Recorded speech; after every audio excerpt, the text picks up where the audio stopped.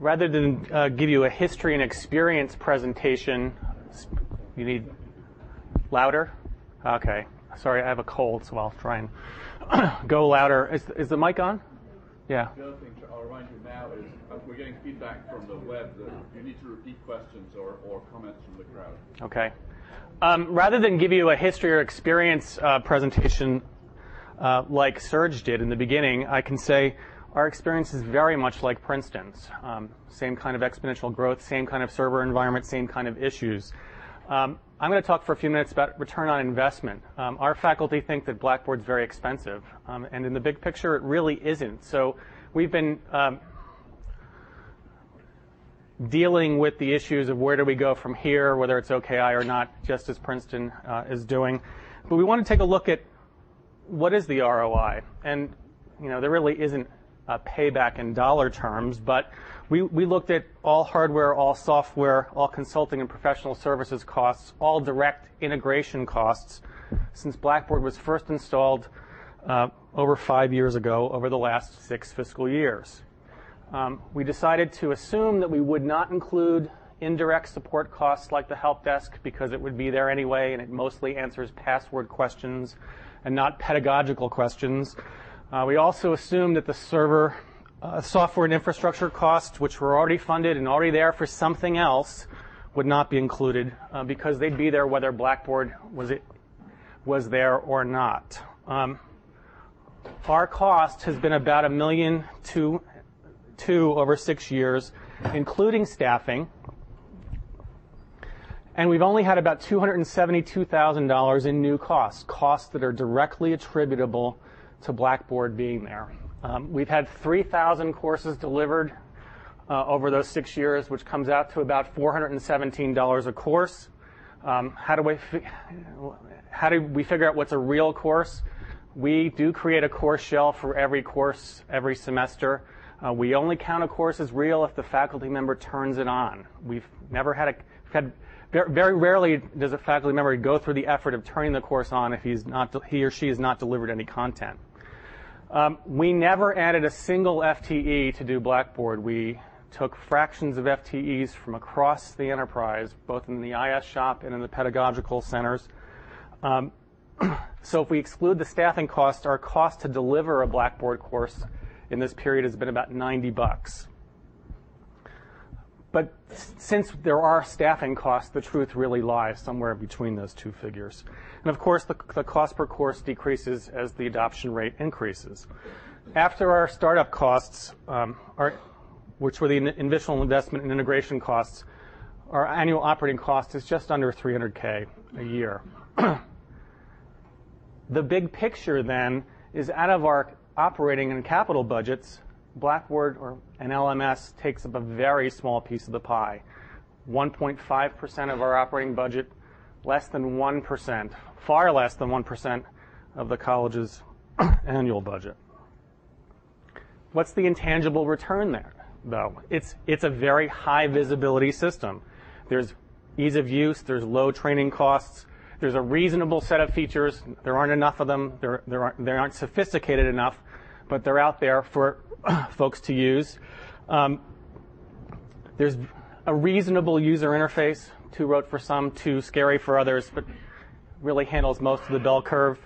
And we get the benefits of standard authentication and password management, uniform email delivery usage, and the automated creation of courses for faculty to start really a semester in advance if they want to create content, and automatic enrollment for students.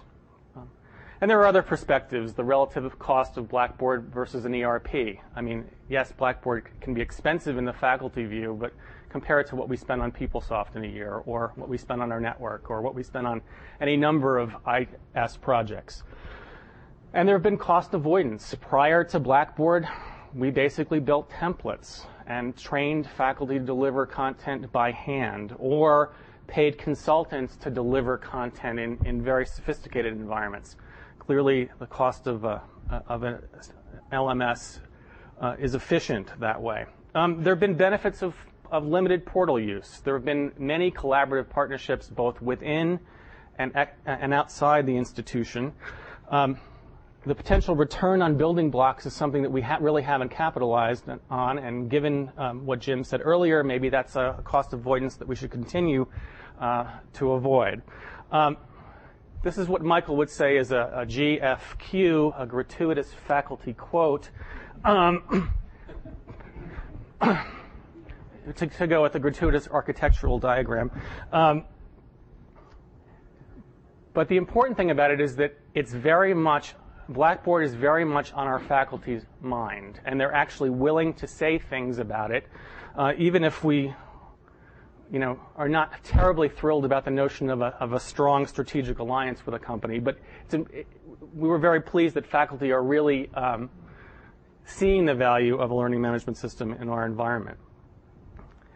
We've seen exponential growth in the last 2 years. We have over 700 courses live this semester, which is double what we had 2 years ago.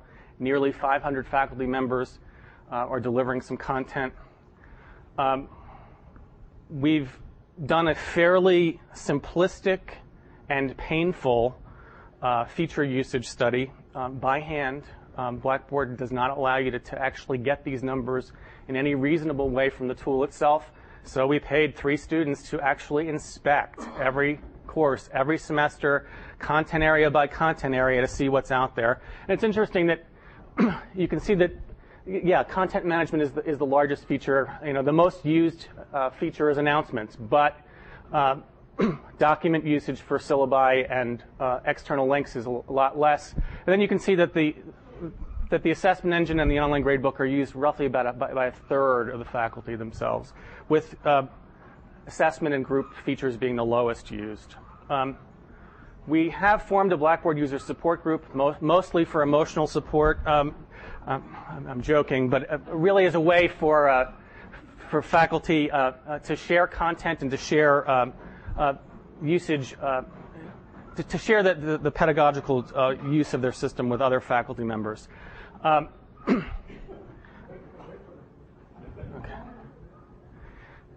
The LMS has provided a way for a lot of inter- and intra-university collaborations. We've been very successful on the technology aspect of having a broad range of people from different organizations involved. From the support perspective, we have our Center for New Designs in Learning and Scholarship as the primary pedagogical support organization. The libraries are increasingly becoming more involved in that. And as a partnership with our other Jesuit schools through a Learning Anywhere, Anytime grant project, we've developed some distance education courses and some cross-institutional courses that are delivered through our Blackboard environment. As far as future goals on our campus, we want to increase the number of faculty who return to deliver content. We did see over the last 3 or 4 years faculty members who would deliver content for a semester and then stop and then come back. And we really haven't determined whether that's because of the way they teach or because of their experience with the system. And we want to really force or foster some increased pedagogical depth in the courses. A lot of our courses, to be honest with you, are very basic. They have a syllabus, they have some links, they've got office hours, but they don't have real exciting or sexy content. Now, there are exceptions to that rule. There are numerous courses where large lecture classes actually force the class to have group interactions in much smaller cases. There are the history of jazz class where there are over 3 gigabytes of content and 300 jazz clips where the students actually have to listen to the clip before the lecture is given, and then some pre and post lecture assessments that are done in that course. And of course, we're really interested in pushing the product beyond its current limits, and we'll talk a little bit about that. Really briefly, we have a whole treasure trove of current issues. Our ability to deploy Blackboard 6, or even our desire to do so, is sort of tied up in where does Blackboard fit into what the IS organization can be doing. That sort of goes to the decentralized ownership and control issues.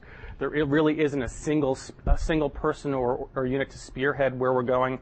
We're not going to go to Blackboard 6 in the fall, partially because of staffing issues, partially because of server demand issues.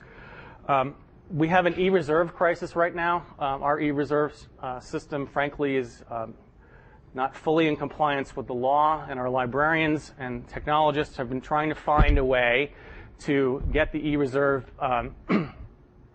matter worked out. Blackboard is a possible solution, but there are multiple solution sets that have different price points, none of which are acceptable, and the lower price points are really technologically infeasible. But I want to talk to you, I'll talk in a second about how we're going to proceed on that. We do have some portal issues. We have the LMS and portal products sort of rolled into one right now. Blackboard split them out as separate products, but from our perspective, they're still the same product. And we are a transaction system user, and they're trying to meld the transaction system content. The online card office will be part of the portal solution. So you're really going to be locked into using it for one thing or another, whether you want to or not. We have and other schools have been working with Blackboard to play in the I2 middleware space. I'll talk about that in just a second or two. And we also have been grappling with this issue: to what extent do we maintain our partnership with Blackboard? We've had a really strong partnership with them. We were originally a beta partner on the Blackboard 5 implementation. We have licensed all of their products, and they're actually coming to us to talk about maybe becoming a beta partner on a fourth product. And I could talk about that in a second, too. And then the biggest issue for us, and I put it at the bottom of the slide sort of to point out its irony, the biggest issue for us is how does Blackboard really affect teaching and learning? And that's the question that most of the faculty and that most of the pedagogical support unit grapple with every day. And there are no easy answers there. And when we get to the tools section this afternoon, we're going to talk a little bit about that.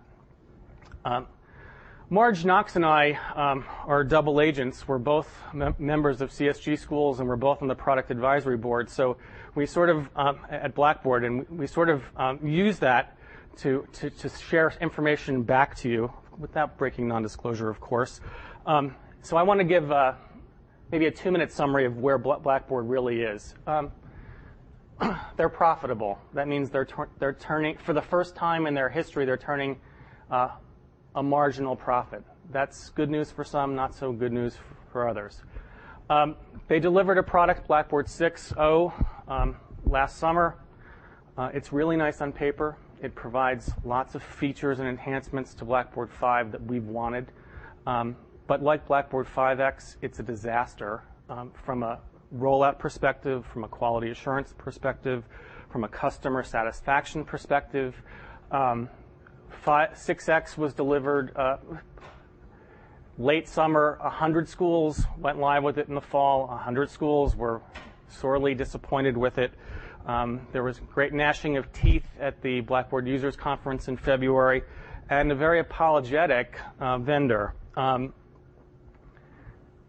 They are going to release a major patch to 6X this summer. They need to, because any school would be crazy to implement 6.0 in production without that patch. It's imminent. I'm still waiting for it to come. I'll be anxious to see when it does come. Blackboard is starting to play in the OKI sandbox. As someone mentioned before, we really don't know what that means. Jeff presented with Chrissy Tess last year in Phoenix that Blackboard and OKI were at least talking.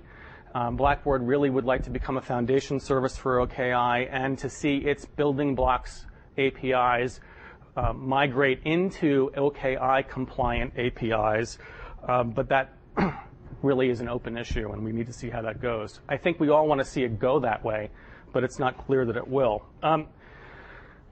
Since we last talked about Blackboard in a CSG context, there have been the formation of the Blackboard Developers Network, as was alluded to earlier. It is a way for single developers, schools, open source consortia, or vendors to get access to specialized tools and documentation, and a certification process for building block compliant code. Building blocks are software modules that can snap into a Blackboard environment and work. It's obvious that the 4 schools that developed code and got cease and desist orders and paid up some cash didn't certify their applications as being building block compliant. I think that's being somewhat facetious, but I think it's a real issue, and I hope Jim can talk about it a little later. Serge.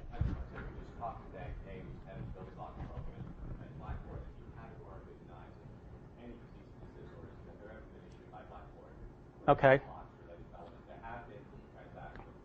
Yeah, I mean, the big issue was the transaction system. Okay. I did want to make sure that people knew about it, and information about both BBDN and building blocks are available on the Blackboard.com site. As far as Shibboleth goes, Blackboard has worked with a number of us to Shibbleize the product. They've done a little talk. They've done a little work.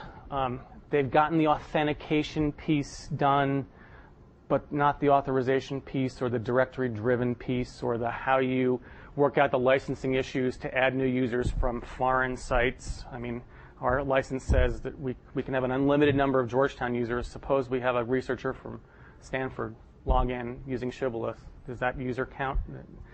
Nothing going there. Nothing on the intellectual property issue that Michael mentioned earlier, where if something attaches to the product, they have rights to it. Our contract still says that they do. I've told them that that's nice, but that's not how it's going to work. There was a demo at the I2 meeting last month in Arlington.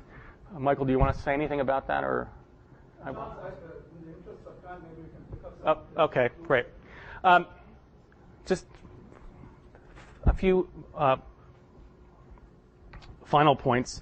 As we heard, Blackboard did buy Prometheus. I think they're looking to buy companies whenever possible. They did buy the transaction system from AT&T. I think they lost some focus when they did that. I think they're starting to get it back, especially since they're pushing the going to a much more vertical organization for the company. It used to be much more horizontal focus. It used to be really practically 2 companies in one. You'd ask a question in Phoenix, you'd get an answer. You'd ask it in Washington, you get a different answer. I think they're seeing that they really can't play that game. I think they're looking to buy more. They haven't said that outright, but my gut tells me they really want to build content management partnerships or buy a content management company. They really want to get an e-portfolio into the product because they see almost the addictive nature of bringing that type of product into Blackboard, and they really want to work on the ERES issues as well. And then finally, I'll mention what Dirk said earlier. Microsoft to the max, I just don't see it. I know there was a lot of angst a year and a half ago when Microsoft put a lot of money into the company, where we were talking about the Microsoftization of Blackboard. That really isn't the case. I think they're staying really true to their Unix customers. There hasn't been any major loss of features in the current release. I don't see it in the next release. In some ways, that's very encouraging, and we'll leave it at that. Any questions? Carl? Charlie, you mentioned that there were games that have a history of buying stuff and they would buy again. Do you get the sense that they're the kind of company that would adopt open source solutions and sell them, like e-portfolio and content management, or they would buy something and own it?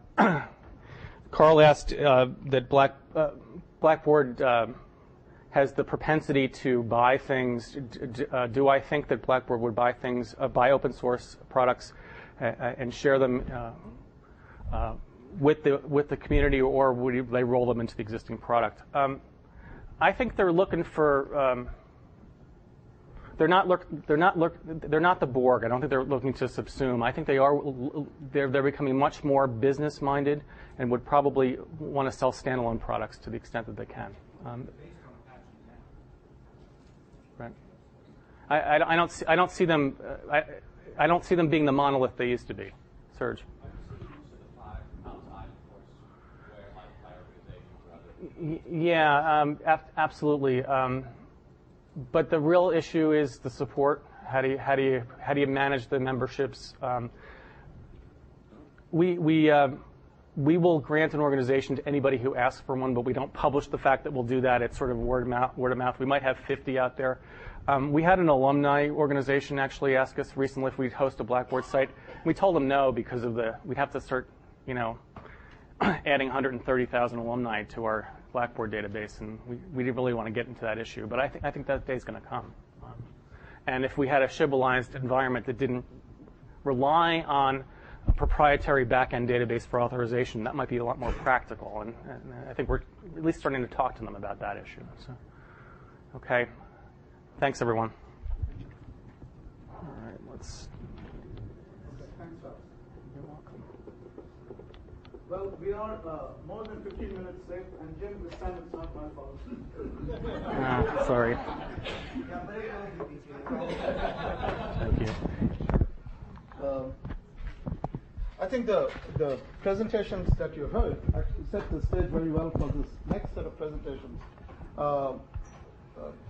Frank's comments from the survey, this is not the story about your mother-in-law, but when you're talking about the propensity towards looking at standards and looking at OKI, etc., actually set the stage, as do Dirk's comments and Annie's comments about scale when she was talking about Wisconsin. Integration, interoperability, and boundary issues are what we are going to talk about in the next series of presentations. And I was thinking what these are really about is moving from what you just heard, which is a lot about learning management systems, to learning technology services. And I'm going to qualify. And you heard some of the dimensions of services. And I'll just give some qualifications to the services. One is that they are useful services, useful in the sense that they serve a variety of educational ends. We've all asserted that educational technology value is derived in different ways by different people. The physicians do it differently, the mathematicians do it differently, and that's good. And we want to be able to serve these varied needs efficiently. So that's one qualification for the services. The second thing is enterprise orientation of these services, which has not only got to do with scale, the kind of thousands of users that Annie and Dirk referred to, but also in terms of how learning technology systems, applications touch other adjacent systems and integrate with them, whether it is student information systems or library catalogs and financial systems, what have you.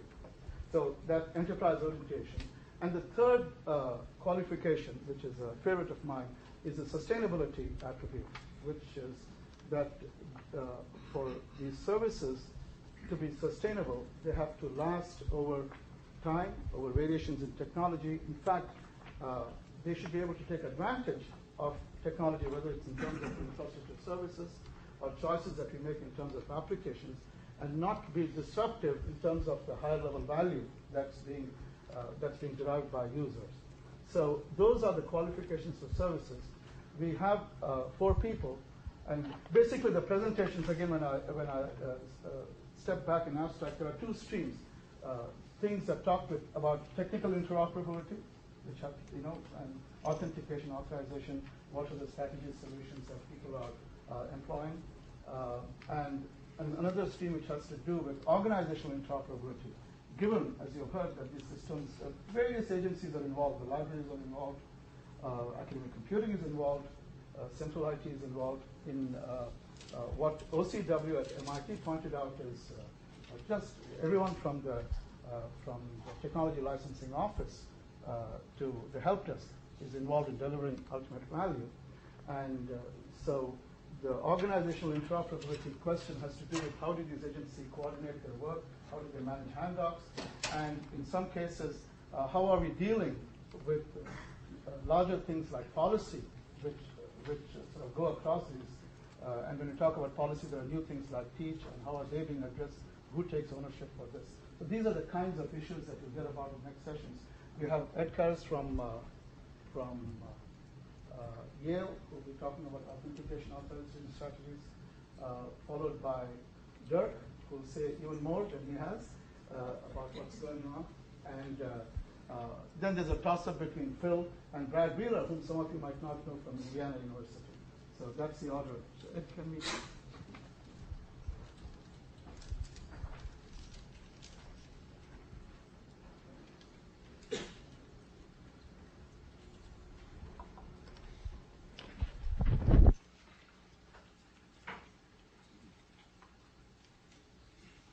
Thanks. I think it's really cool that this is being webcast, so I can wait to my colleagues at home, Pam, Gloria, Andy, Mary.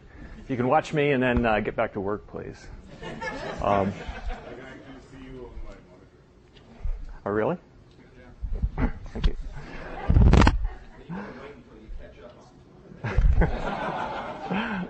All right.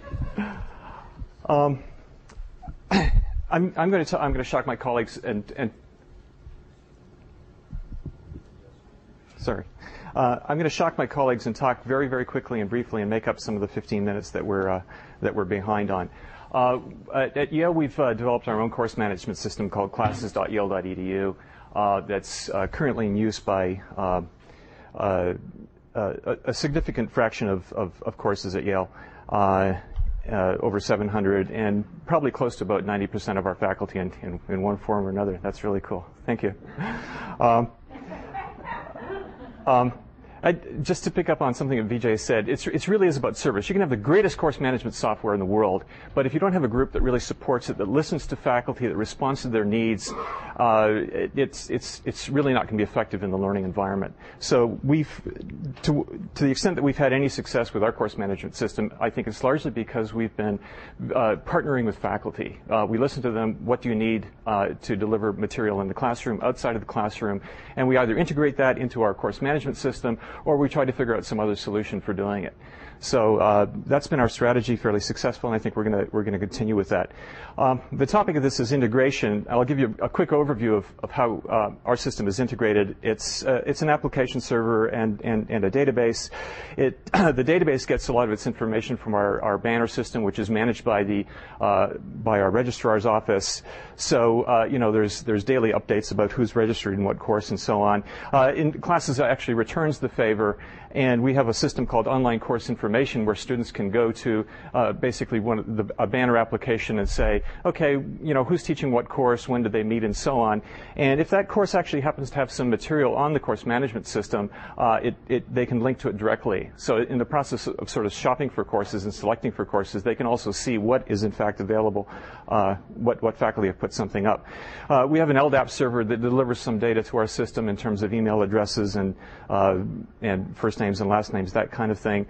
We have this thing called a people file, which again delivers additional sort of people file, people's net IDs, their email addresses, and so on, so that the classes database gets that information. The people file is in fact this conglomeration of data sources, which is supplied to a number of on-campus applications. We also have a photo ID database. Everyone's got a Yale ID with a little photo on it, and a recent development is that instructors can now see the pictures of everyone that's enrolled in their course, and this has been a great success, as I'm sure many of you have found at your institutions. The ability to associate a name with a face is very valuable. Our authentication currently is based on Kerberos, so we use our sort of central Kerberos authentication system, and so you log into the application by providing your net ID and password. We're in the process of migrating that to a fairly new system at Yale called the Central Authentication Service, which many other applications use, so that once you log into one application, your credentials can be passed on to other applications that also use the so-called CAS system. So we're looking forward to that, and that will also help us with our portal integration, which I'll talk about in a second. There's other things associated with our course management system, including a media server where we have streaming audio, streaming video, image collections, and so on. And right now that's largely a standalone application, but we're looking to provide tighter integration with our classes server in the future. And we're also we're currently piloting a threaded discussion server based on the Jive technology, which again will communicate with the classes database and to figure out who's enrolled in what course, who should be in which forum, and also give the instructors some control over what what kind of functions different forum members can have. So we're looking forward to going with that in production in the fall. And this is just a little appendage that our new authentication system, which will be in place shortly. Some of the integration challenges that we face are synchronization with Banner. Our Banner system is run by our SFAS group, Student Financial Administrative Systems, and the Registrar's Office. And there's a couple of really thorny issues associated with synchronizing with Banner. One is the so-called course selection period, or as we call it, the shopping period. During the first sort of 2.5 weeks of every semester, students don't officially register in a course.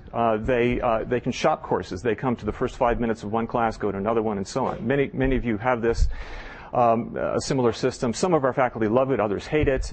But it means that there's this critical period at the beginning of the semester where you don't actually know who's registered in your course. So Classes allows you to kind of currently subscribe to a course, and when the official registration lists become available, our instructors can see that on Classes. But it still gives us with this kind of leaves us in this uneasy situation where, for the first 2.5 weeks, if there's some materials you want to provide only to the students that are registered or will be registered, there's some uncertainty about that.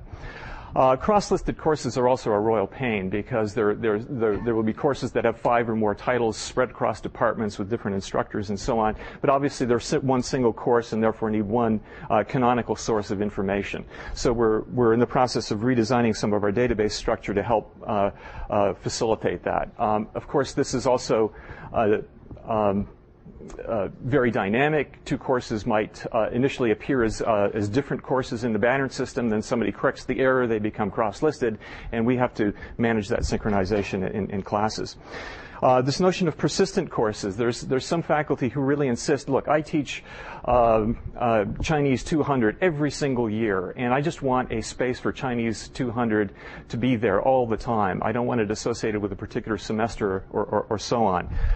Similarly with archive issues, there's a bunch of material that one or more instructors will use that extends across time and stays fairly static. They don't want to be restricted to, well, there's something that happened in fall of 2000, something else that happened in fall of 2001. They want kind of a persistent area. Crossing course boundaries is also an issue, so that there might be a group of instructors in English, for example, that all share a common set of materials, and they want access to that common set of materials, but then somehow disseminate it idiosyncratically to the different courses that they're teaching. And we don't want to provide them with a separate system for this. We want them to have an integrated environment where they can communicate with each other and then extract information to the different courses. And we have some somewhat kludgy methods for doing that now, but we hope to improve that in the future. The challenge of identifying who's actually who and who has what role is a very difficult one. Currently in our course management system, you're either a student or an instructor. And you can also be sort of the official instructor of record, or I can make you an instructor and give you some instructor privileges. And so some of that doesn't always synchronize with Banner. Somebody might come along who's not actually listed as the official instructor of a course, but they still need instructor privileges for some reason. So immediately we break some synchronization with our Banner system. There's other areas where, for example, the DUS of a department, the Director of Undergraduate Studies, might want access to all of the courses in his or her department because they want to view the syllabi, they perhaps want to participate in the course in some way. We don't really have good data on who is actually the DUS of a department or who is the chair of a department. Someone in the dean's office recently, lamented to me that at any instant in time he can't actually tell you who is the chair of a department with any degree of authority. So, needless to say, that puts us in a difficult role. And then finally, we're launching a student portal in the fall, and Classes has been this kind of standalone application, but we're looking to the portal to provide sort of an integrated entry to a lot of applications that are of interest to students. So we'll be faced with the challenges of, okay, you might authenticate to the portal and your credentials will be passed on to these different applications, including Classes. But now, how do you enter into a course? Traditionally, you've logged into the course management system, you've selected which course you want to look at, and you go and you find that material and interact with the course. With the portal gives us new opportunities. So you log into the portal and you can see that there's something new in Anthropology 254A, and you can dive right very deeply into the application and access only the most current material or the material you're particularly interested in. So it offers new opportunities for students to access the course content, but it provides us with challenges again of how to actually do that with our existing application. Second set of challenges are how do we integrate with other applications that students use? We sometimes forget that students do things other than use your course management system, and we've developed a number of applications at Yale that all start with online course something or other. Course information is a quick way for viewing what courses are being offered where they meet. Online course selection is what students use to actually identify the courses they're going to register for and electronically register for them. And at the end of the course, there's an online course evaluation system. So these currently are all separate applications that you go to different places to do this. And we'd really like to keep to a minimum the number of things that students and faculty have to remember to go to, different URLs, different places, and really kind of integrate them. The portal might help in this respect, but that's still behind the portal. We have to make them all fit together. The student Facebook is another one where there's a standalone student Facebook where students can see, the photo IDs of other students in their college, and we're also working on a campus-wide calendaring application that again we will want to integrate with our course management system. Faculty typically they use email and maybe the course management system, but now we're also developing other applications for faculty, including an online course proposal. I was shocked to learn how many new courses are proposed every year at Yale. I thought it was dozens, but it's actually hundreds, and it's been done with a traditional paper method. Now that's going to be electronic. And again, it would be nice if faculty could do one-stop shopping for that and just go to one place that's already associated with their coursework to propose a new course.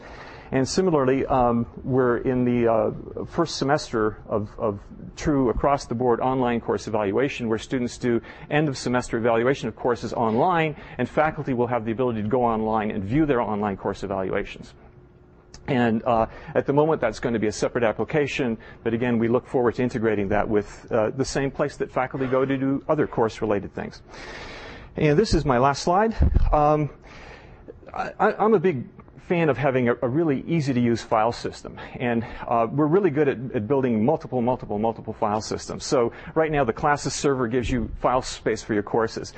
We have research servers, we have departmental servers, we have spaces for your personal files, we have spaces where you can put your media.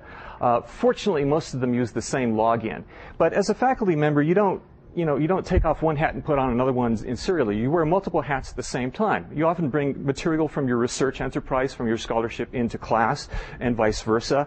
You take things that you've collected in your personal space or in departmental activities and bring them into your coursework as well. So I'd really like to see us think about how we can sort of let faculty easily pull all this material together, whether they use it for research or for teaching. And then finally, the 800-pound gorilla is our interaction with the library, where we've really made a serious effort to work with the library to make scholarly resources available to faculty in a concerted way. A big one, obviously, as many of you have already discussed, are electronic journals. We have a huge collection of electronic journals that currently faculty must access independently outside of the course management system. They can certainly take a persistent URL and paste it into a web page on their course web page, or they could link to something, or in the worst case, they actually just make an electronic copy of an electronic article and stick it into their course management system. But we'd like that to be much more seamless, so that again, students access this from just one place. And media collections are the final point that we're really working on, and I've categorized these as sort of ranging from personal collections. I have a collection of 350 35mm slides that I use in my history of art course. Or I have my collection of nine-legged insects that I use in my research. There might be a departmental or a laboratory-wide collection of archaeological artifacts or some other things that I share with many colleagues. And finally, there are institutional collections such as extensive tens of thousands of digitized images from libraries, art galleries, and so on. And what we're really struggling with now is how to sort of make all of these accessible in the same kind of way to faculty for instructional use.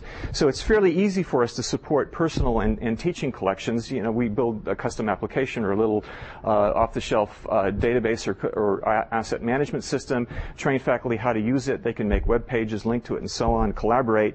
But for larger scale collections that are drawn from institutional sources, they have to go there, they have to collect them, they have to download them to the course management system, and so on. So it's a bit clumsy. And if you have sources from multiple collections, you really have to do a bit of juggling to make it work really seamlessly. So one of our challenges, again, in the future will be to think about how we can really sort of make one-stop shopping for faculty in preparing their coursework. So that's it. Thanks. Any questions? Okay, get back to work, guys.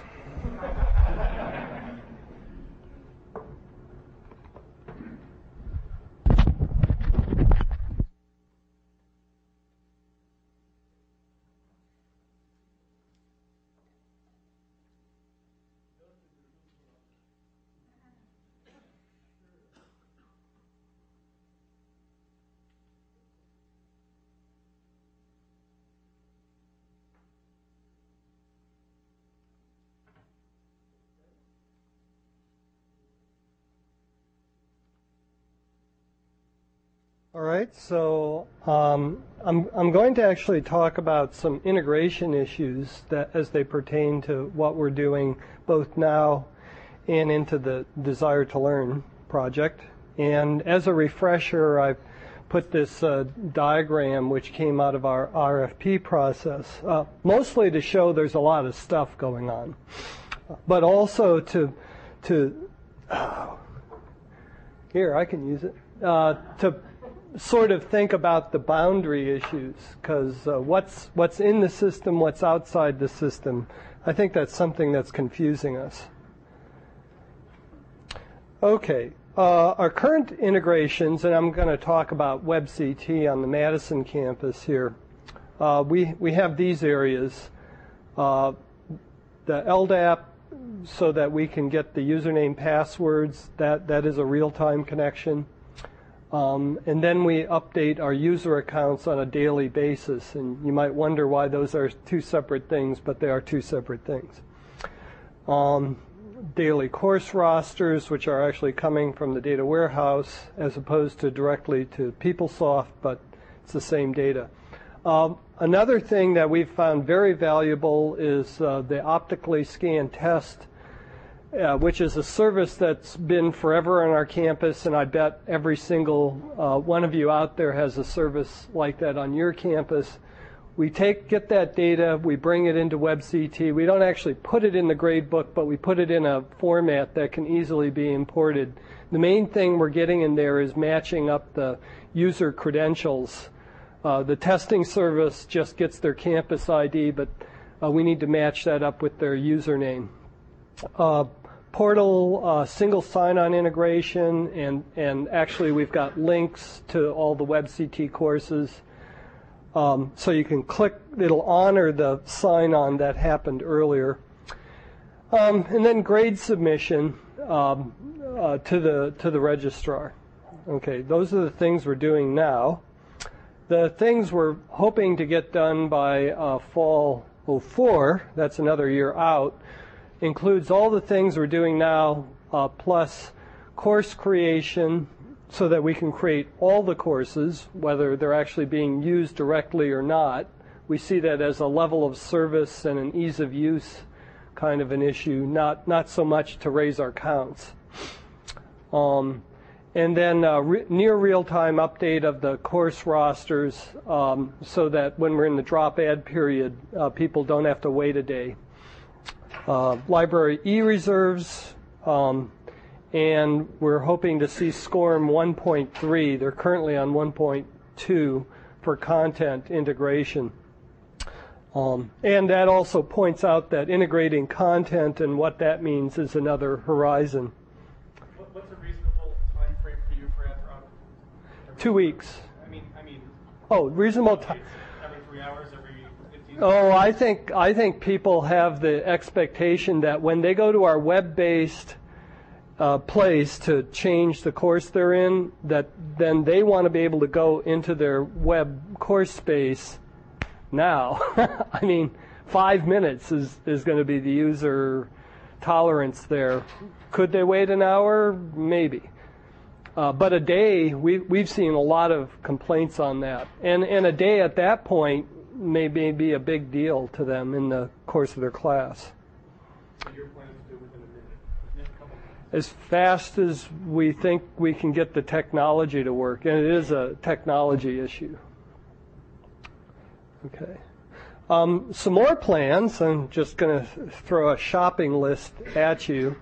This first one is system-wide IAA, Identity, Authentication, and Authorization. And what that'll buy us is a unique username or identity across the entire UW. Okay.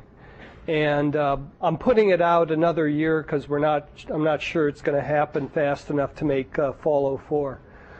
We are looking at DSpace right now. That's a pilot project. If that goes production, then it would be in this time frame. That's something our library is putting up.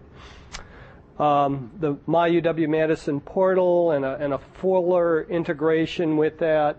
And there's some interplay there between a portal view and a top-level view within a course management system. They may actually be the same thing, and it's where you want to portray it.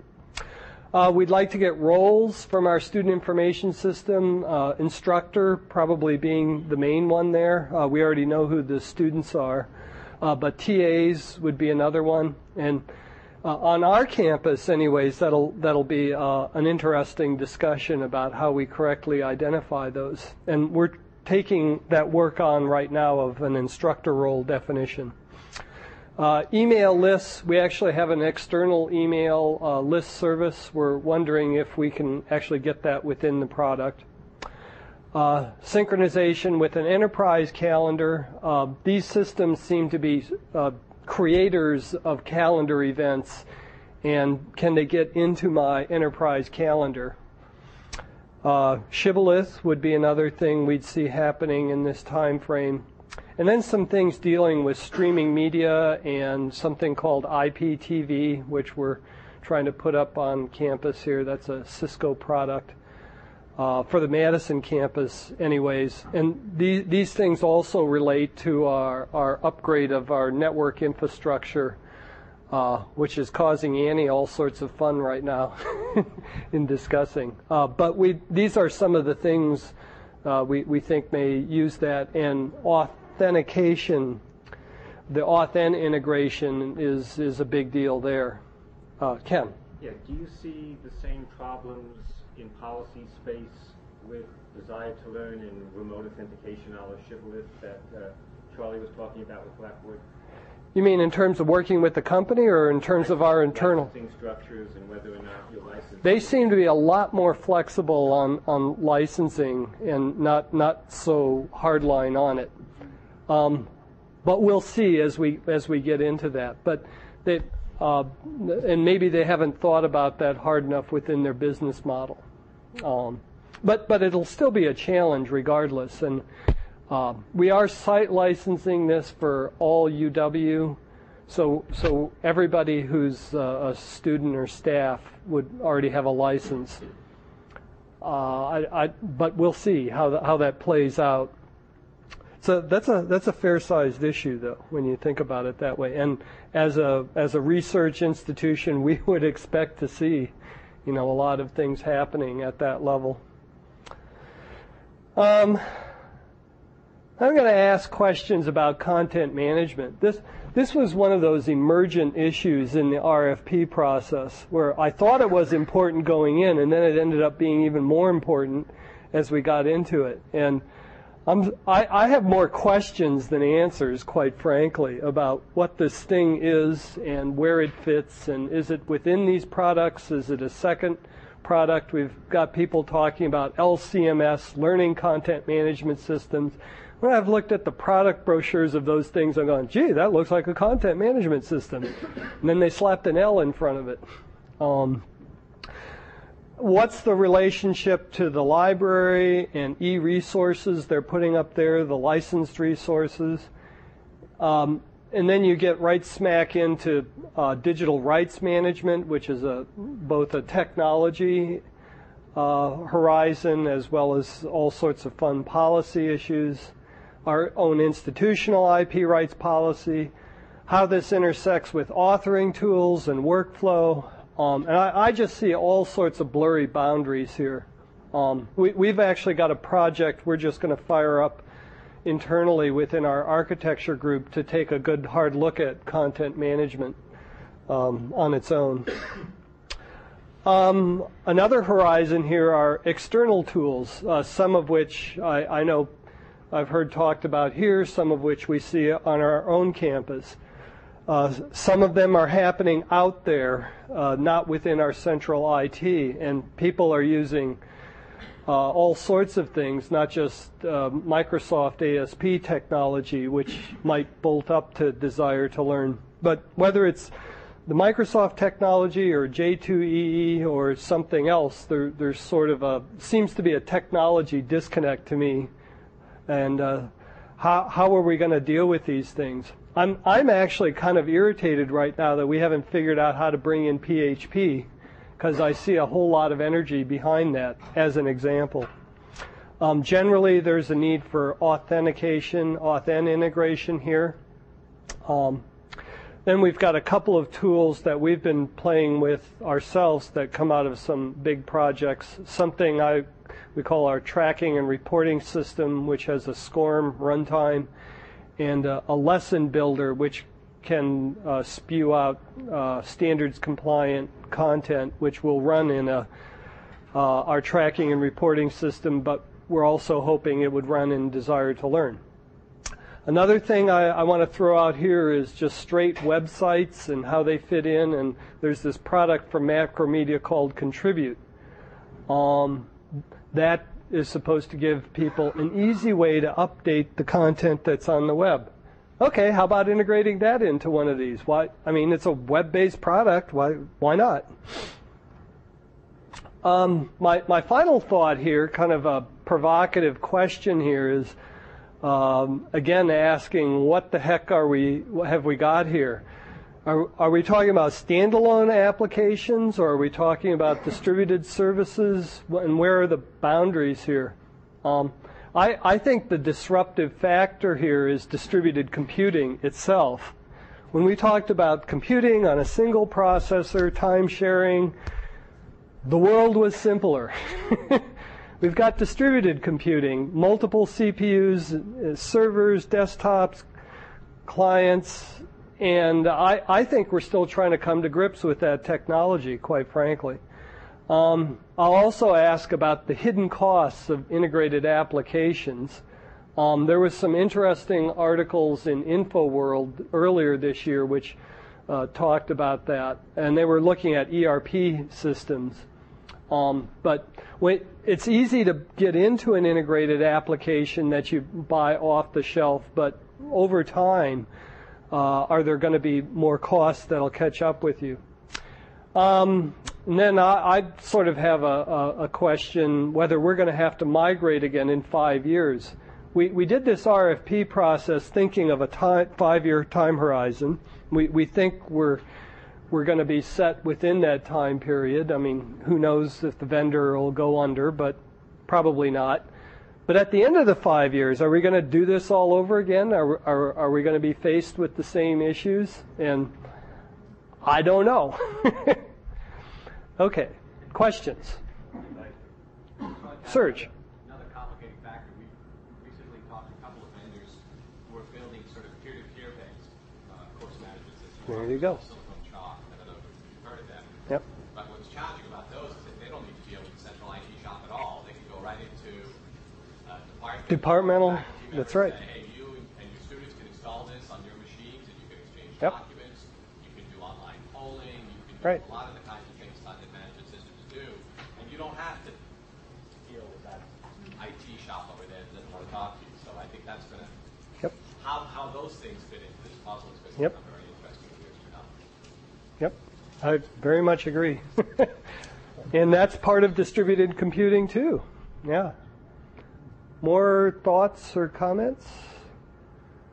Okay, well, maybe we'll move on. Thanks a lot. Yep. Yes. I did it again. Here we go. Whoops, stop it.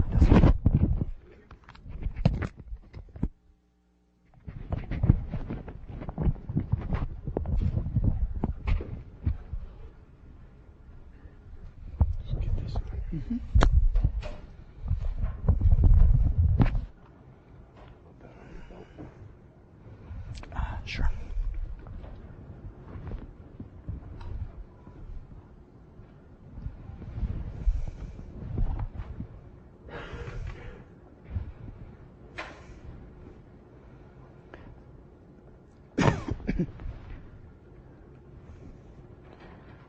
And let's see if I can get us back to the same resolution that we were before. Okay, am I on? I'm Phil Long, the other Phil Long from MIT. We'll exchange mail about people that we mutually know but don't know in a little bit. I'm going to remind us about the integration, interoperability, and boundary issues that Vijay started to frame this with just by quickly running through the slides that he was going to show at the beginning.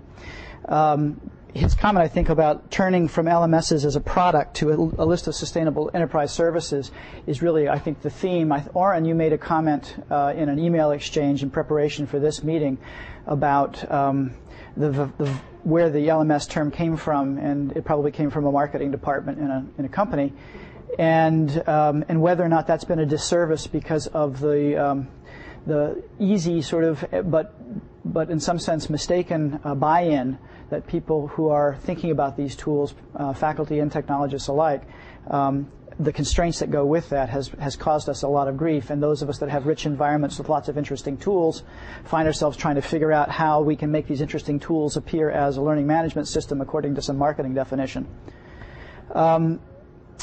There are considerations we've talked about, which is the technology considerations, authorization, authentication, etc., as well as enterprise integration to the external systems that these tools have to talk with. And then there's finally the issue of tool portability, ability to drag something from somebody else's development shop or some other institution and pop it in without having to do a whole lot to make it work in our local environments. And then there are the boundary issues, which are largely human resource or human organization issues with respect to multiple agencies and their policies working together to support all of this stuff. So I'm going to quickly go from that to my presentation, and I'm going obviously in front of Brad because I didn't want to be between you and lunch. So I'll take that as in the beginning. So I'm going to briefly show some of the integration issues with respect to MIT's Stellar environment, just as a means of illustrating them. Talking first about authentication and authorization, and this shows, in some extent, in Stellar that when you begin to get into the Stellar system, you may have a username and password because you may be known by no other system and need one specifically to get into the learning tools. There may be nothing in front of the learning tool and the outside world. It may be just public accessed. Or it may be, in fact, that you're a member of the MIT community and therefore there's a 509 certificate that you can use and that the system will recognize if it's presented with it and then grant you access accordingly. On the authorization side of things, things can be, again, made available to the world without further ado.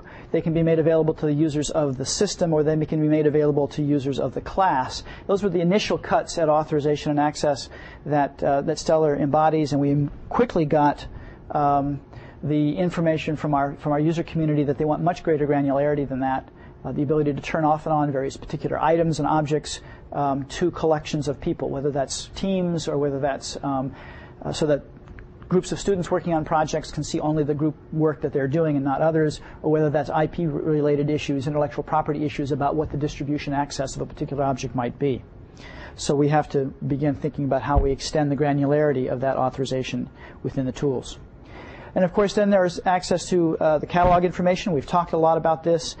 In our case, you're looking at a Stellar homepage, and you see this raft of stuff here that's circled by the box. It's not really that critical to read it entirely, except so far to say that it is the course title, the faculty of record, the TAs for the course, and the course description, all of which should be coming out of the course catalog. And then, And then the student information system needs to be supplying information directly to the course environment. This happens to be a class list.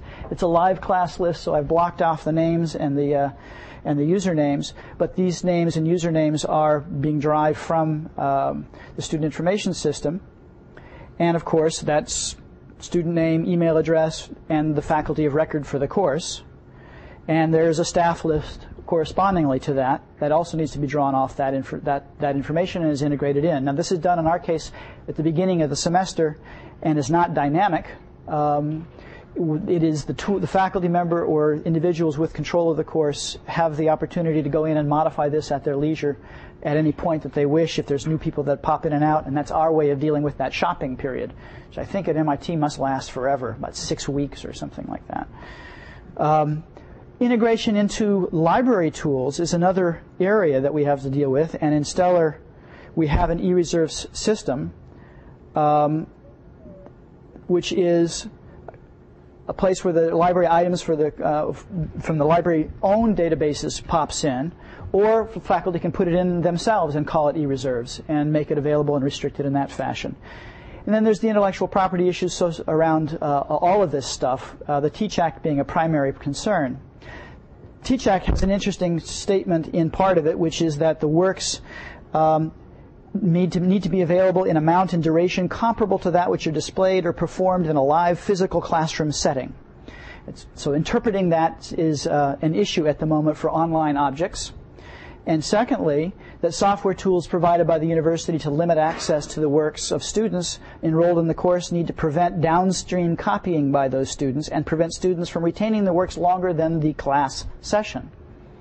And so there is obviously an interesting discussion about, well, what the heck is the class session? Some people have said it's the 50 minutes that the class is taught in the particular room that it's being taught in. And others are saying that, no, the class session is the time they enroll in the institution to the time that they have become alumni and pass on. And some way in the middle is probably where the answer is. This happens to be the NCSU TCHAC website, which is, if you're not familiar with it, is particularly rich in following this information. All I can tell you is that I know that our legal counsel at MIT has indicated that we do not want to be the poster child for decisions about refining this particular set of discussions. On the tool portability front, we all know that achieving this enterprise integration doesn't speak at all to the question of tool portability, and that's an entirely different topic. You might want to talk with Craig Counterman, who's here, here's here, and Brad, it's someone in Indiana as well, and at Michigan, Chuck Severance, who are talking about this issue of tool portability from the web perspective, at least. We all know the interoperability of tools is hard. That's one of those Journal of Duh headlines. But in thinking about it, we need to look at the different components, the layers that affect the tool's behavior.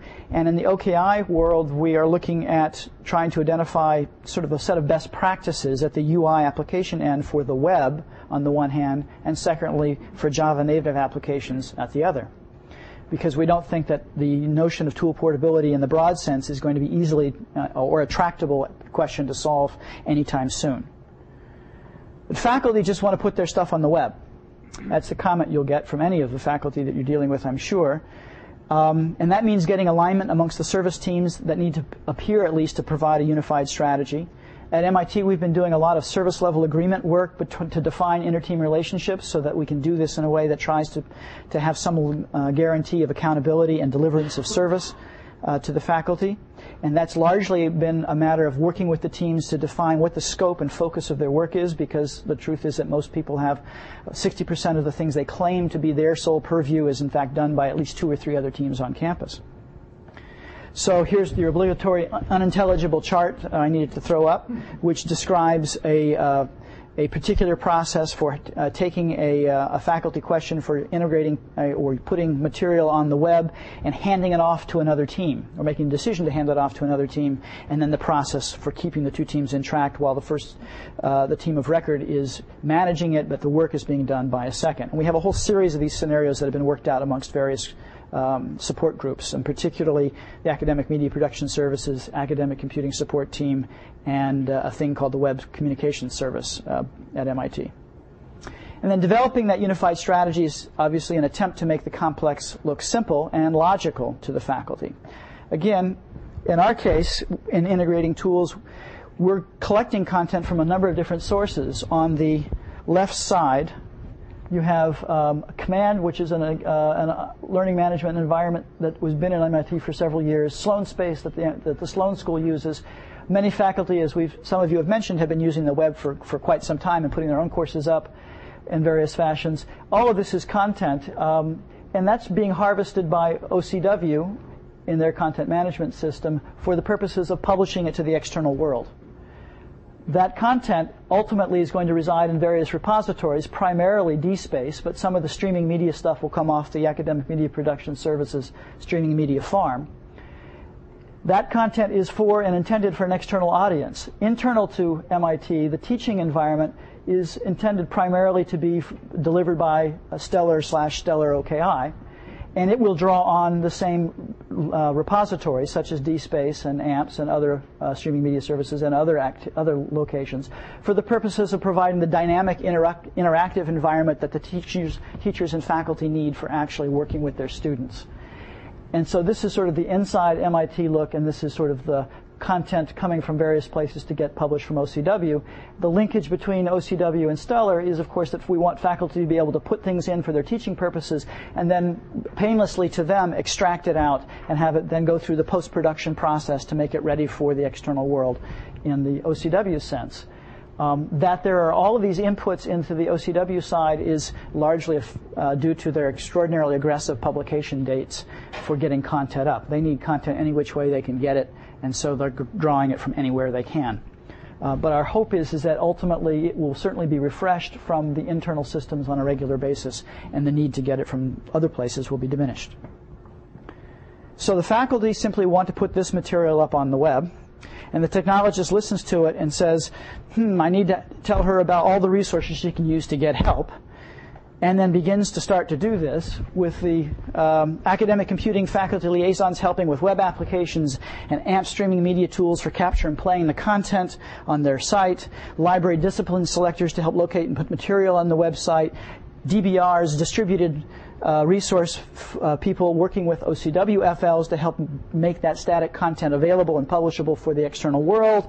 And at this point, the faculty members' eyes are glazing, and oops, what happened?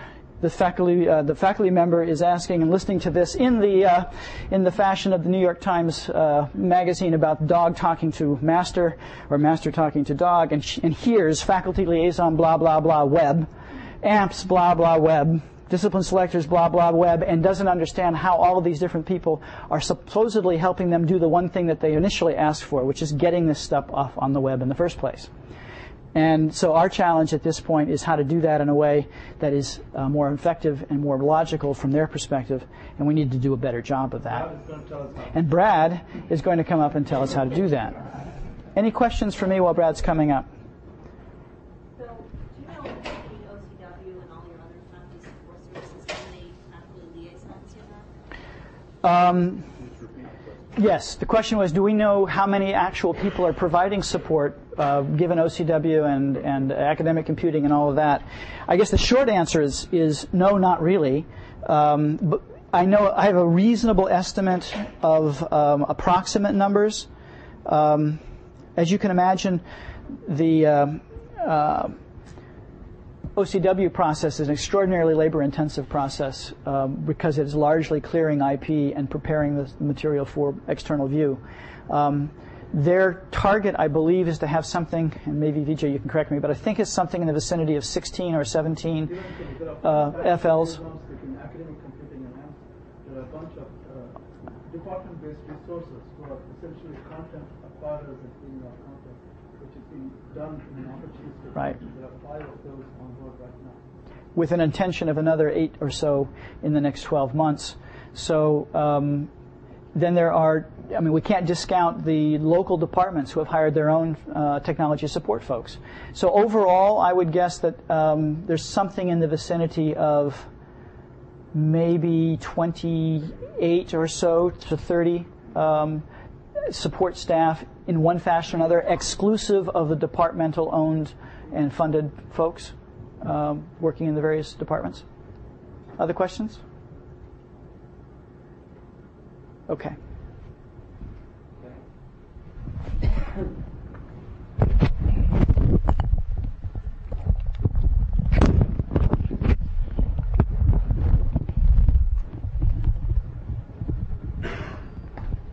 Got it. All right. Thank you. In the 2 minutes between now and lunch, He said 2.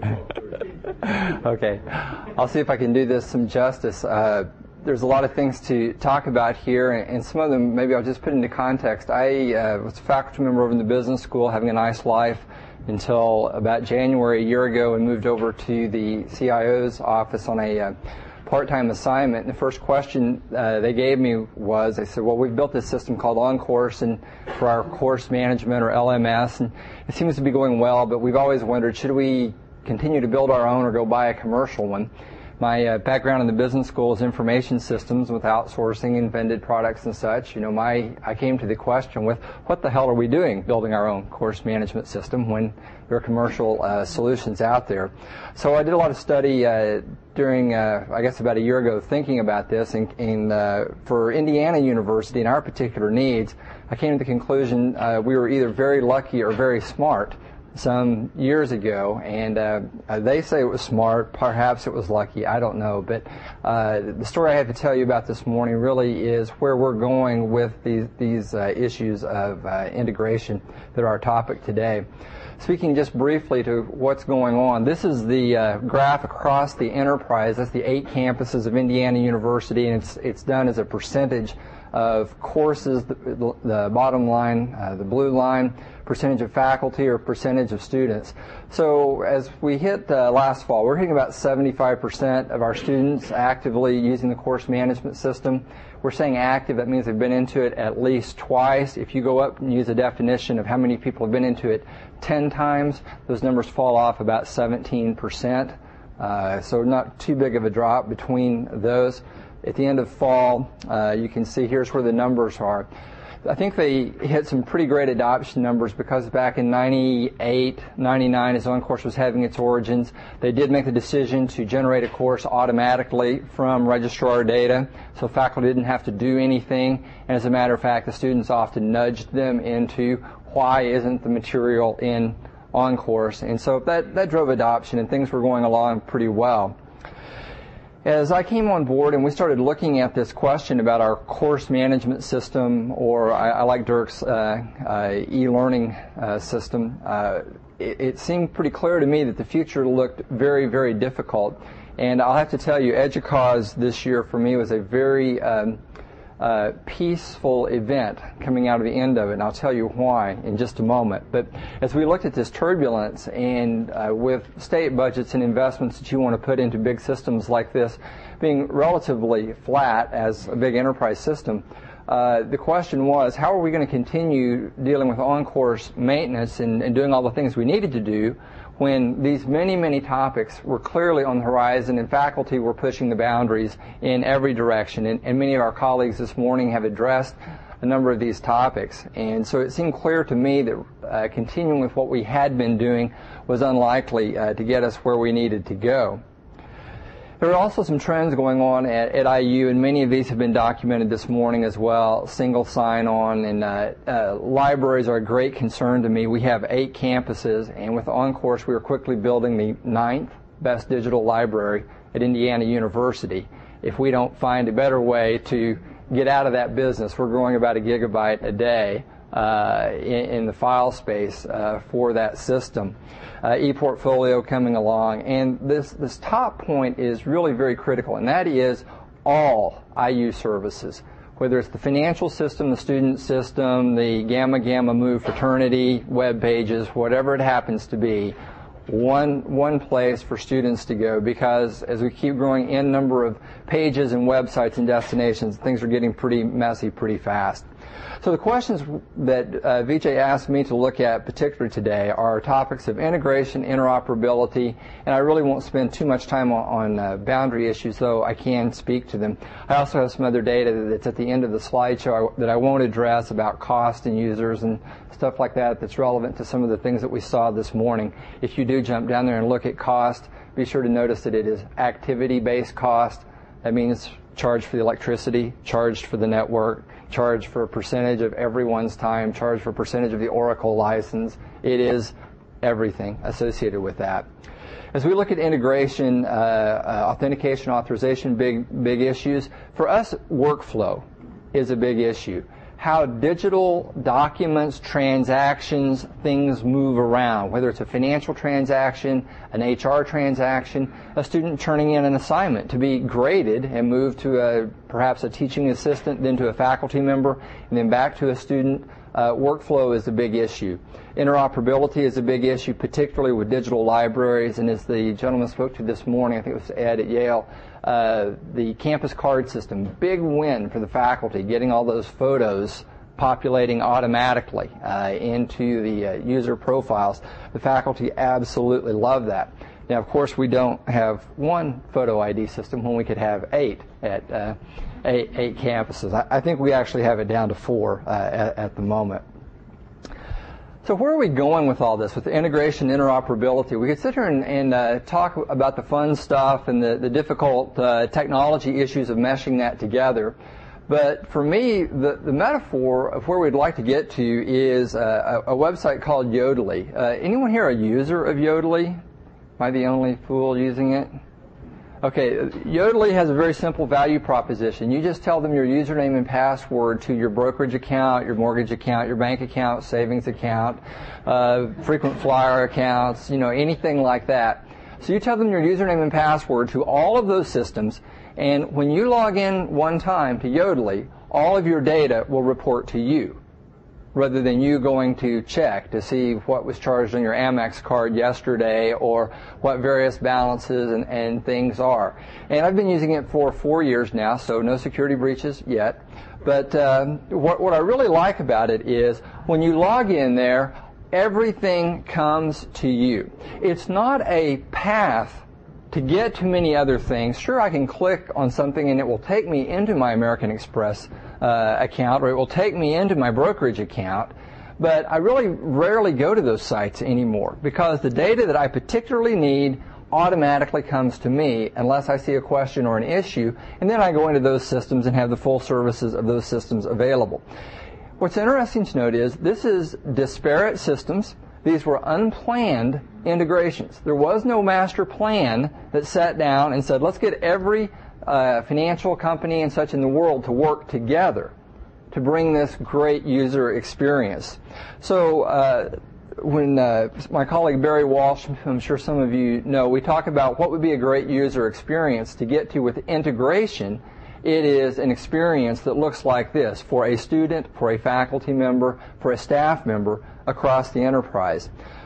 This is where we're at today, and I don't know, perhaps some of you may feel this way too. You've got various silos and huge numbers of systems that have been built over the years, and change the titles if you want: library, student system, the course management system, et cetera, et cetera, et cetera. And they've all put a web front end on them. We're trying to get this single sign-on. That's going to be a great blessing, and many of you perhaps are ahead of us in doing that. But the key point as I see it, is working to get those systems unbundled into collections of web services. And I've been working with the librarians. I was asked to speak at the Digital Library Federation meeting a year ago, and the title of that talk was Winning the Wrong Game. That the librarians were working very, very hard to build a beautiful front door to all things library when no one honestly gave a damn. Okay? What they really want is, in the context of writing a course lesson, to be able to pull the library service that they need, searching a repository, into that moment. Or the student to be able to click through to a need for a library book or digital content at the moment they're working on that homework. And though I think they might have taken some degree of offense to it, it did seem to get some attention with the library folks as we were talking about it. So I think where we're headed here with integration is working on taking a lot of our silos and turning them into services that become unbundled. And where that takes us is, for us, is our portal. There's a number of portal efforts out there, and a lot of them do very similar things. A number of us were at a portal meeting about 30 days ago or last week or something. It's hard to recall. But the key point is these individual services that are needed are brought to bear in a single user experience as needed. Your students, they don't care about a system called SIS. For us, SIS is a very distinct thing over here. And library is a very distinct thing. And, well, we understand the Indianapolis campus uses, I can't remember, Cersei or some vendor, and the Bloomington campus has some other. Nobody cares. Nobody cares. And for us to hold these up as barriers to getting to a personalized experience is really a disservice to us. So we're working very hard on building unmediated channels, so there's not a central authority on publishing. Any group, if it's left-handed Greek chess players, if they want to have a channel and such for their content, they don't need permission and blessing and lots of internal control for doing that, but they're able to do this. And we see OneStart as our means of getting to integration through web services. The second part that we see is very important for integration is in the mobility space. It's going to be a mess for a number of years. We probably can all agree to that. Whether it's going to be through 802.11, that's fairly easy and fun. And by the way, we just did a competition with a group of master's students from across the university and asked them what should mobile on-course look like on handheld devices. In all honesty, I expected them, let's say on-course has 100 features, I expected them to take the top 10 or 12 features and implement on a small little screen, little handheld device. We had the competition 2 weeks ago, and I was absolutely jaw on floor watching them. We gave them real instantiations of on-course running in a lab. So they built on top of the real thing. I would say they implemented about 60 to 65% of the functionality of the course management system and had it live and working on small handheld devices. It was amazing. So we know this is coming, and it may also be us dealing with integration where it's not our network, it's not our 802 network, but it's through Verizon or T-Mobile, through GPRS or other kinds of systems out there. Well, trying to work with using the silos, if you want to try and go to the library, we're working here, there we go. Try to go to the library silo or the course management to link to these devices, that's a losing game. The world's changing out there very, very fast. So if we can work with the campus to get everyone to unbundle and link their services into the portal, and then the portal is the place to manage the continuing transition year by year of what's going to be supported, not supported for mobility as that goes forward. That gets us to really, I guess, the heart of our matter of where we're at in thinking about a rich learning environment, and I'll pare it back down from the whole of the university. Part of the study that we did about a year ago, trying to decide our path forward, I didn't know anything about OKI, I hadn't heard about it, and so we reached the conclusion of where we wanted to go with our course management system. And I started studying what OKI was doing, and I thought, good fit here. This makes a lot of sense. Got on a plane, went out and talked to Jeff, and found, there was a question of, is there any there at the time? And found that there was there, and so we decided that that made a lot of sense for us to sign on as a core collaborator and begin working with OKI. And so where we see this happening is we are in the process right now of rewriting our course management system OnCourse, and I'll get to some of the rationale for that in a moment, unbundling it into a collection of services. We are working very hard with our digital libraries folks trying to charter a path forward with the right kinds of connectivity. And as you know, ePortfolio is very much on the horizon. A number of you are probably already involved in that effort as well. We see OneStart being the place where these actually come together. We may need to do some pairwise integration between these systems and connectivity, but ultimately, as we move further and further into web services, n-wise connection, pairwise connections between n number of systems becomes unmanageable very, very fast. You've got to have a place where those ad hoc connections can come together, and for us that is the OneStart portal. And again, we're viewing it across the enterprise, financial systems, registrar, everything connecting to OneStart portal. I'll hit a few more things and then pause for a breath and any questions you may have. This is what OnCourse looks like. As you can see, it's a big system, big footprint from the number of users. We're hitting about 85,000 unique users each year in the system. About 6 million page hits a day right now, so it's getting the hell beat out of it. We had to really ramp up some of the back end of it not very long ago. We are in the process of moving the authentication from ADS to CAS. We're getting out of the username and password business entirely, so we get to the central authentication service and able to issue shallow credentials to those people outside the institution who need access. We've automated that procedure. It is automatically connected to the student information system. Unfortunately, right now we are on a batch system at night, but Dirk, your point's well stated. We've got to get that speeded up, so as we go forward, that will happen as well. So a couple more slides, and then I'll pause. The OnCourse strategy. We're in the process of rewriting right now using OKI services, J2EE, and open sourcing it. OnCourse was originally developed in the Microsoft set of tools. It is our only enterprise service right now that is in Microsoft. Everything else is Java, Linux, Oracle. So just the economics of that don't make a lot of sense for our future. We needed to move it to J2EE. We decided to partner very closely with some institutions that had a similar timeline and objective to things that we'd like to accomplish. Most closely that is with Michigan and with Stanford and MIT right now. Part of that is working on a project called that blanked out there. It's called the Navigo project, working on the quizzing and testing instrument, and we're hoping to have that up for the fall. That's our first OKI tool that's heavily under development right now. We're also very interested as we move towards integration, looking at redundancies across services. We've identified 7 redundant services in OnCourse that really can be serviced as generic services in the portal. Certainly a file management space is one of those. We already have a big one. Everyone's got a 100 meg storage system, but we also have a 100 meg system in OnCourse, so that comes together. Calendar, everyone knows what a morass that is. So we don't need an OnCourse calendar. We want a calendar in OneStart that you say, I want men's basketball tickets, and subscribe to that, and it populates your calendar there automatically. Similarly with threaded discussion, chat, and we believe that there are some efficiencies that can be leveraged as we move forward with this.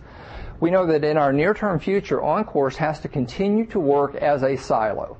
Someone comes to OnCourse, they never touch the portal, they never touch OneStart. It has to continue to remain an application by itself.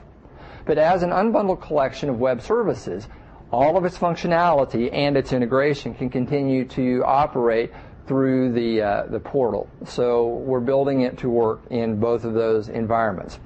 And if I don't get nailed by Scott Adams for plagiarism here, the short of this is the technology demo. It says the software isn't 100% complete. If it had a user interface, you would see something here and sometimes here. And then you'd be saying, I got to get me some of that. Any questions? And so that's where we're at right now in the development of OnCourse Next Generation. Here's a few of the challenges that I see on the horizon. We're about 9 months, maybe about, 9 months from the decision that we made to sign on as a core collaborator, meet with Michigan, find that a lot of our goals are aligned, working closely with them. We joined up with Stanford in about January on the project that they have funded around IMS and quizzing and testing, and so we're moving forward with that. So let me pause and take a few questions, and then we'll find lunch. Yes, Tim? Is it fair to ask you to summarize what you expect out of collaboration with each of the institutions? Yes. The question is it fair to ask what does Indiana expect out of the collaboration with each of the institutions? At the Portal Summit that we were both at, the question that I posed to everyone that we kind of all hem-hawed about was, is code mobility important to our future? To me, that is the core issue. If code mobility is important and critical to our economic and innovation future, we're going to all, or many of us, will adopt one set of behaviors. If code mobility really doesn't matter, and we're either going to pay for it or buy it from a vendor, and who cares what the hell somebody else is doing, then we will adopt a different set of behaviors. And we hem-hawed around about that question a whole lot. Nobody really wanted to put a stake in the ground, though everybody wanted to kind of say, yeah, we think it's important. For us, the relationship with Michigan in particular, we're very similar institutions in large state schools, multiple campuses, and such.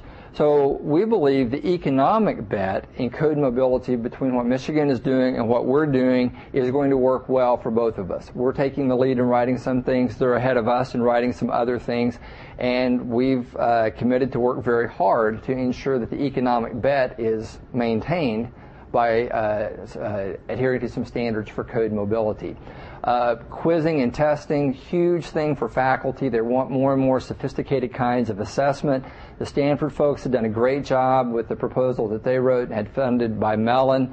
We took the requirements in the Stanford document and a faculty focus group that we had worked about a 20-page document with, and they lined up so beautifully you would have thought they came from the same interview, practically. So that made all the sense in the world for us to work closely with them. We've thrown our developers at the project, working with Charles Kearns and Lois and their group out at Stanford. We're in the loop with Craig at MIT on that as well. So there are particular things that we are working with each partner.